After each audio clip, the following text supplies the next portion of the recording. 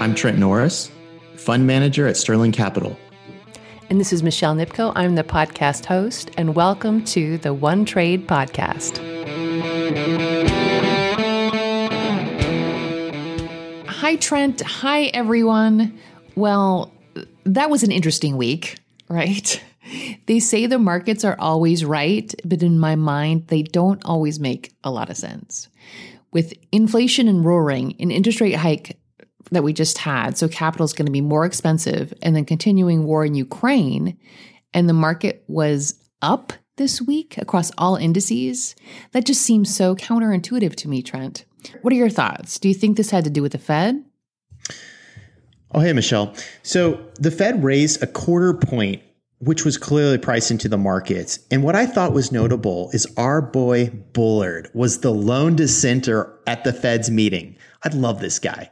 He was in favor of a 50 basis points hike and has called for the Fed to raise rates above 3% this year. Bullard knows full well what a joke a 25-point basis hike is with the CPI at 7.9%. It is completely laughable if it were not for the truth that the underlying markets and the economy are so weak that they really can't handle more at this time. Agreed. And with unemployment so low at 3.8%, and, it's difficult to find labor in many sectors, it makes sense. And with inflation so high, they could have been more aggressive. But I tell you what, I wouldn't want their jobs. It's a tough job. Yeah, me neither. Also Neel Kashkari, the president of the Minneapolis Fed, who has been very resistant to raising rates, admitted that he has been wrong about inflation and is now on board with the Fed raising an additional 6 more times after this recent rate hike. And I've seen Kashkari on Twitter multiple times last year get into arguments with sound money advocates on his loose Fed policy idealism. And the gold and Bitcoin people said he would be wrong. And you want to know something? They were right. They were right. Twitter, the source of all great debates these days, Trent. But you know what? I have to say, it does provide a great source of record, which is interesting to look back on. Right? You can see what people said, right? They can't say, oh, no, I didn't say that. Like, hey, look, on this day, here you go. Here it is. So I kind of love it. Right. Now that we have a guy like Kashkari doing his best Paul Volcker impersonation, it is full on highway to the danger zone in these markets if the Fed follows through. So why all the hawkish talk on Friday? Could it be that the Fed saw that the markets took the first rate hike well on Thursday and Friday? This is what I think. It's exactly what we've been saying over the past few weeks about how the Fed will continue to up their tough talk if the stock market shows resilience. Yep. Really good point, Trent. Yeah, it gives me further confidence in my thesis that the stock market is in for more difficulty. Either the markets roll over with less and less accommodation from the Fed, or they show a bit more strength and the Fed piles on with more tightening. I can only see the Fed backing off in a full-blown recession. I agree with you on that, Trent. I do think we will continue to see a downward trend sprinkled with head fakes like we saw this last week. Right. And note on the Fed is once they set their policy, they typically stay the course until something breaks. Think about Powell having to pivot to dovish back when the stock market crashed in December 2018. And I wouldn't count on a soft landing this time around. And Michelle, I've been asking you weekly what you've been hearing on the markets and if investors are freaking out with the poor start to the year. And we've both kind of agreed that there has been a lot of complacency in the last few months of this decline. Longer term bottoms are typically, almost always formed when everyone becomes a bear and gives up on making money on the long side. When the general consensus is all hope is lost, that is when it's a good time to start accumulating for the long term. Yes. Thinking that keeping money in the market long has worked for investors for so long, they think it'll continue to work. If it's not broken, why fix it?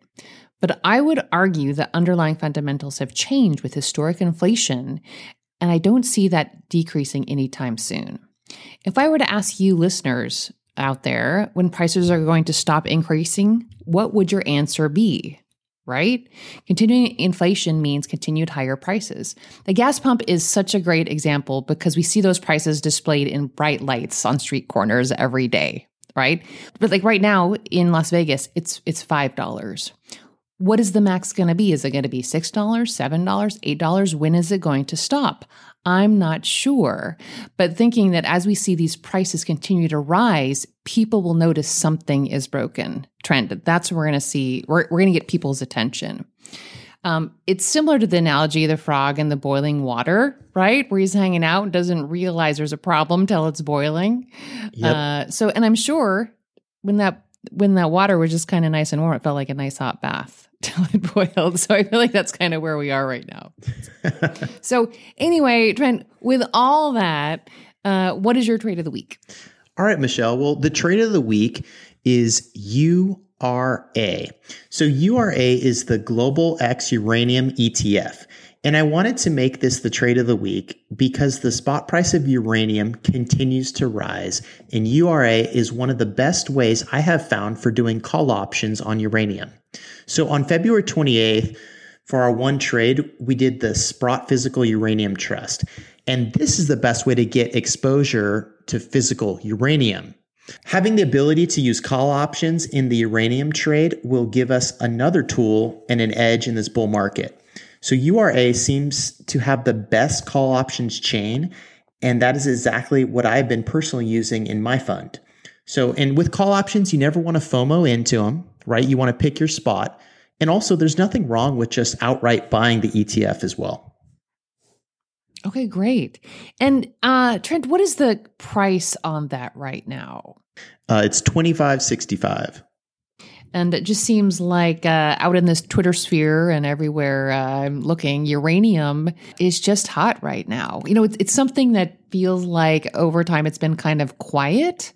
But with everything that's happening in the Ukraine right now and just the people realizing it's a clean energy with nuclear energy, there's just a shift in the paradigm.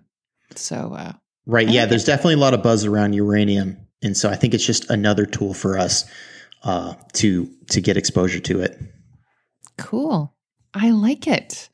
All right, Trent, I like the trade of the week and looking forward to another interesting week on the markets. All right, have a good one. All right, everyone, stay free. And that's the podcast. If you like the podcast and would like to hear more each week, don't forget to subscribe. And of course, we'd always appreciate a review. If you'd like to contact us to learn more about Sterling Capital or just to say hi, you can email us at onetradepodcast@gmail.com. Let's have a great trading week, everybody. Take care. Bye-bye. And now for the required risk disclosure.